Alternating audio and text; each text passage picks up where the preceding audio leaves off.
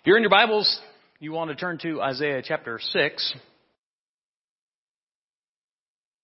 The prophet Isaiah is the first of what we call the major prophets. The major prophets and the minor prophets are known greatly by this distinction. Here's the wonderful distinction between the major and the minor prophets, and it is this: the size of the books which they wrote. Isaiah is the first, what we call the major prophets. He lived about 700 years before Jesus, but he's the most quoted prophet of the New Testament, principally because he's wrote and prophesied so much about the coming Messiah. So Jesus quotes him, and he's quoted more than any other prophet throughout the New Testament. We are studying Isaiah chapter 6, verses 1 through 8, and I'm going to read that for you tonight, and then we'll continue on. Tonight is the second part of a single lesson that we cut short last week, so the singers would have plenty of time. And we will jump right in back at Isaiah chapter 6, verses 1 through 8. In the year that King Uzziah died, I saw the Lord seated on a throne, high and exalted. And the train of his robe filled the temple. Above him were seraphs, each with 6 wings. With 2 wings they covered their faces. With 2 wings they covered their feet. And with 2 they were flying. And they were calling to one another, Holy, holy, holy is the Lord Almighty. The whole earth is full of his glory. At the sound of their voices, the doorposts and the thresholds shook, and the temple was filled with smoke. Woe to me, I cried. I am ruined, for I am a man of unclean lips, and I live among a people of unclean lips. And my eyes have seen the King, the Lord Almighty. Then one of the seraphs flew to me with a live coal in his hand, which he had taken with tongs from the altar. And with it he touched my mouth, and he said, See, this has touched your lips, and your guilt is taken away. Your sin is atoned for. The experience of Isaiah being called, and his commission that he had from the Lord himself has a number of lessons for us, but we're going to just break it down pretty simply into 3 simple ones. And I'll give you the first 2 that we recapped from last week. The first is that God is holy. We said last week that holiness, not in just the sense of moral perfection, not just in the sense of always being right, but in true goodness, holiness, righteous, and purity. Utterly whole, utterly righteous, sanctified, unique, and unlike any other. As the prophet Samuel said, there is none holy like the Lord. There is none besides you, no rock like our God. And the example of that was in a created world, the closest we can think of something like the sun. And the closer you get to it, the more intense the experience is. And there's a point at which you get too close, no matter how protected you are, no matter how shielded you are, you're going to burn up. We talked about the probe that NASA sent out. It's about 3 million miles from the sun. It's going to be done. That's still quite a ways. In our unholiness, in the filth and the impurity of this world, we can't even begin to fathom the level of God's holiness. And when all the people who had a sort of a holy encounter like Isaiah did, come into this point where they realize that they're in the wrong place. It's not just a matter of I can't get too close to God, but if I get any closer, He'll consume me with His holiness, and you'll be dead. And I mean, not just dead, but all of the dead you will be when His holiness consumes you. So Isaiah understood very much that he was in the wrong place because God was holy. His second conclusion is what we talked about last week. The second point, we are unholy. Woe to me, he cried. I am ruined. I'm a man of unclean lips. You see, the closer that you get to God, the more you realize not just how holy He is, but how unholy you are not. We said that was a large portion of the Old Testament was designed to show us how much of a distance there was between us and the Lord. It's hard to even fathom on our level. Leviticus 10:10, you have to distinguish between the holy and the common. You and I are in the latter category. We are the common. We are the everyday. We are the earthly flesh. However you want to describe it. But that level to which we are removed from God is infinite because God is infinitely holy. People forget the holiness of God.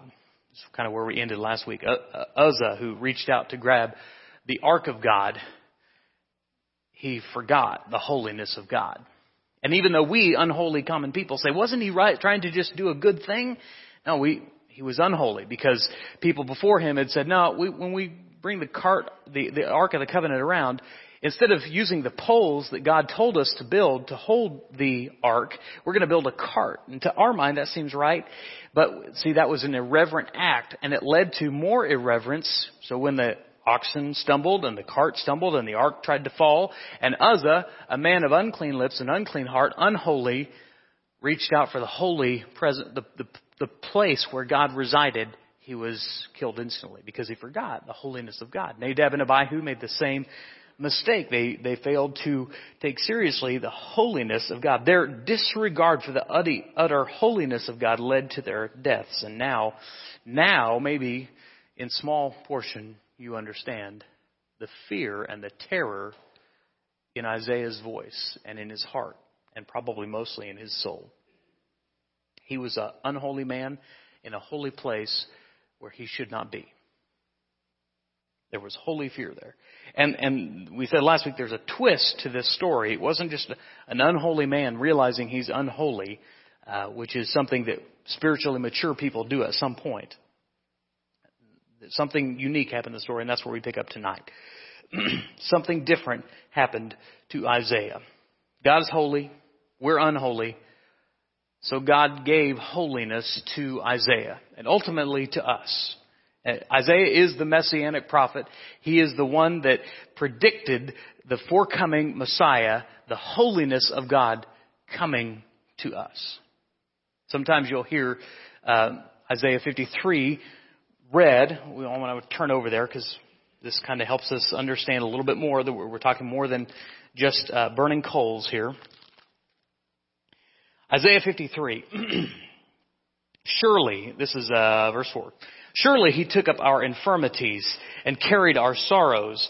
Yet we considered him stricken by God, smitten by him, and afflicted.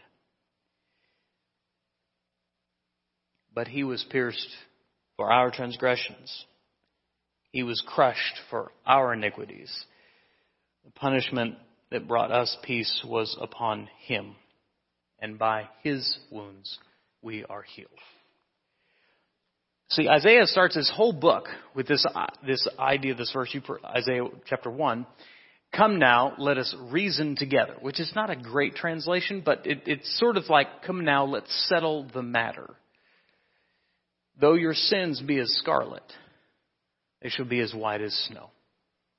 Which is something that's impossible for sinners to accomplish. For unholy people to become holy on their own is an impossibility. It's never been something that we could do.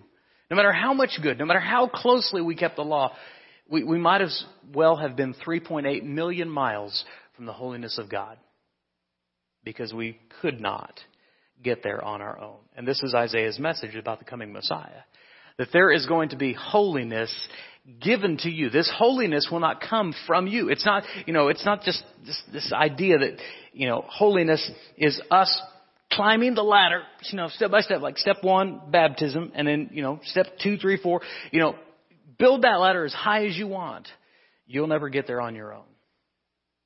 This is what Isaiah realizes, and God says through the seraphim here, your sin's going to be atoned. Your guilt is going to be taken away. And that didn't come from Isaiah. It came from the holiness of God who brought forth the coal and touched his lips, which sounds like a terribly painful holy experience. But this picture here is so crucial and important for our understanding what it means to be holy before the Lord and why it's so important. The holy seraphim, you've got the holiness of God. You've got the unholy, the uncleanness of Isaiah. And then this holy seraphim who just their entire job is just to pronounce and call out and to profess day after day, holy, holy, holy is the Lord God Almighty. Holy, holy. The earth is full of His glory. I mean, that's all they do is just pronounce that again and again and again. And one of these seraphim flies over and sears Isaiah's mouth with a holy coal, and he says, your guilt is taken away, your sin is atoned for. You see, normally, unholy things defile holy things.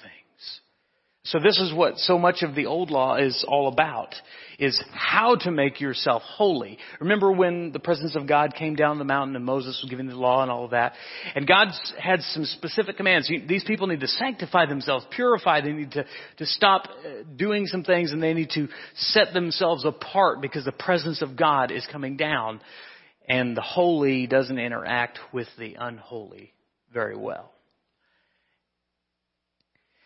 And even not just between God and the people, but even amongst each other, a lot of the cleanliness rules and the hygiene rules had everything to do with their holiness and making sure that they weren't defiled. So a leper cried out, unclean, unclean, so that he or she would not defile those who were clean.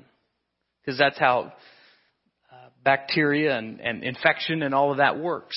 It's the unclean that infects the clean. And so several years ago, some pretty bad bugs were going around, and they put up all of these hand sanitizing stations, right? Because they're not worried about how clean and pure everybody is that's coming in. All they have to be worried about is the one person who's sick and who isn't holy enough to stay home and comes to church and shake hands with everybody and gets a bunch of people sick who shouldn't be sick. Those went up at obviously hospitals and places like that, but they were more commonplace around schools and churches and places where lots of people were, because unholy things infect and cause holy things to be unclean. The unholy defiles the holy. So when you come into the presence of God, it was you gotta pay attention, clean yourself up, sanctify yourself, and get ready, because you're in the holiness of God, and we can't have the unholiness of you defiling the holy presence of God. It would destroy him. It's why Adam and Eve had to leave the garden where they walked with God. But Isaiah's vision is different. Instead of being destroyed by God's holiness, he is transformed by it. This time it's reversed. It's not that the unholy defiles the holy. It's that the holy reaches out and sanctifies and transforms that which is unholy. And that's the point. God's holiness always transforms. I said Isaiah spoke of Jesus, so I want to go and talk about Jesus for just a minute, because the one that, at the end of all that, Isaiah said, "Here am I, send me." I mean, he was being commissioned by God to profess the good news of God. And in my mind, it was this: unholy people don't have to worry anymore, because God has a plan to impart holiness to you. And they didn't fully understand that, and I'm not sure even we fully get that. But God understood that was the only way that we could be made holy.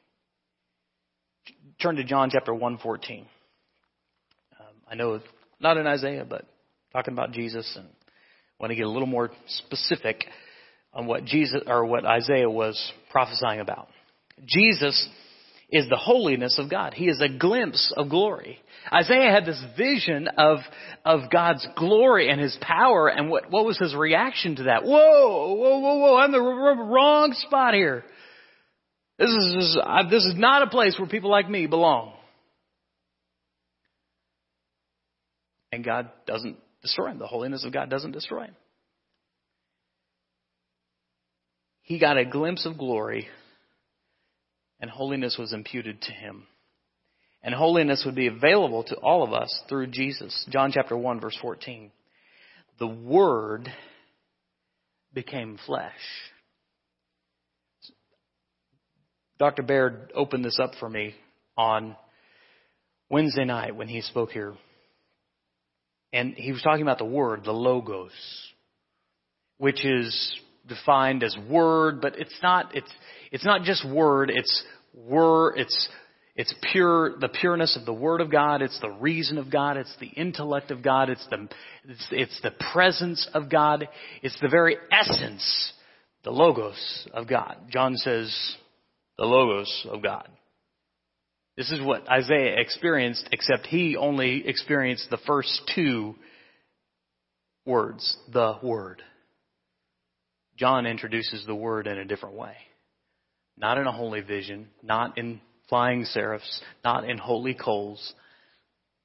He introduces it like this. The Word became flesh. I can't even get my mind around that. How did it even work? The incarnation, the very presence of God in human form became flesh and made his dwelling among us. We've seen his glory. The glory of the one and only Son who came from the Father, full of grace and truth. The incarnation did not make Jesus unclean or unholy. He was holy, coming into a world, a dwelling place of unholy. And though he dwelt among us, he was not defiled. So Jesus, being from a holy God, did exactly what happened to Isaiah, except it happened in human form. He changed unholy people. And his holiness transformed everyone that came into contact with him. His holiness people didn't just go, wow, look at that. I mean, it changed. Remember the transfiguration of Jesus when he went up there, Moses and Elijah. And the scripture says he was transformed. He was made into his clothes had the appearance of light. He's transformed. Did Jesus then barricade himself in a holy castle and hire some human seraphims to pronounce his holiness? He rightly could have, but he didn't. He came into our world and he dwelt among us. And his holiness impacted all of us. It impacted the lepers. Remember the ones who had to say, unclean, unclean. And there's this beautiful, powerful story where Jesus touches the leper. The priests couldn't do that. The people couldn't do that because they understood that the holy things are made unclean and are defiled by unholy things. And yet here's Jesus touching someone who's been declared legally unholy, unclean. But what happens? Does the unclean defile the clean? Does the unholy defile the holy? No, it goes exactly in reverse. Exactly what happened to Isaiah. It went in the opposite direction. His holiness transformed everything in which it came in touch with. A woman with an issue of bleeding. We understand legally she was declared unholy. And in such a tragic, terribly cruel time. I mean, she had went to doctors. She tried to have this problem fixed. And the way she approaches Jesus is one of humiliation and embarrassment. She just dared not anyone else talk about this issue that I have. That even the doctors, the smartest people of the day, said, You're just unholy. Can you imagine women having to deal with this your whole life and no one being able to fix this? And she comes in humility and disgrace and understanding her position, and she reaches out to touch the hem of the garment. And what happens in the story? The power goes, I don't see specifically says the power, but it goes out from Jesus. He's in the crowd. He's surrounded by people, and he's like, who touched me? And the disciples are like, what do you mean who touched you? Everybody's touching you now. And Jesus understood something happened there. Something happened that didn't normally happen. The power flew out of him, and it wasn't a willful decision. Something happened when the holy came into the presence of the unholy. The power flowed toward that which was unholy and declared defiled by the law. Even dead Lazarus, even a dead man, cannot escape the power and the transformation of the holiness dwelling in flesh. Instead, his holiness transformed them into clean and healed and holy and living people. It's the same for you and I. We just don't realize it. When you're in Jesus Christ, Michelle took the step this afternoon, of being in Jesus Christ. And what happens there is what's happened to people of all throughout, all 20 centuries. When they're in Jesus Christ, His blood continually cleanses them from all sin and begins to transform and begin to make you and I something different than we were when we started. You come into contact with Jesus, His power and His holiness still transform yet today. God's holiness flows to us through Jesus. Turn to 1 Corinthians 6, verse 11. In 1 Corinthians 6, Paul is speaking of unholy people. To unholy people, to a church that's got a whole lot of dysfunction and a lot of sin, quite frankly. He says, do you not know, he says basically here, you're unholy. The wicked will not inherit the kingdom of God. Do not be deceived, neither the sexually immoral, nor idolaters, nor adulterers, nor male prostitutes, nor homosexual offenders, but nor thieves, nor greedy, nor the drunkards, nor slanderers, nor swindlers will inherit the kingdom of God. Unholy. Okay? He makes a list there. It's not an exhaustive list, but it's a list of unholy behaviors and actions. And then he says this, that is what some of you were. And you were washed. You were sanctified. You were justified. How? In the name of the Lord Jesus and by the Spirit of our God. Holiness still transforms and changes, and it never, ever leaves us the same. May then we take away one final takeaway for tonight, and that's this. Be holy. Hebrews chapter 12, verse 14 goes at great lengths to talk about the old law, the old way of being holy, the old way of being declared clean, the old way of trying to climb up the ladder to reach the Lord. And he says, listen, those of you familiar with the old need to hear about something better, because you could never get there under the old. But now, you can get there. Not by anything that you've done, but by everything which He has done.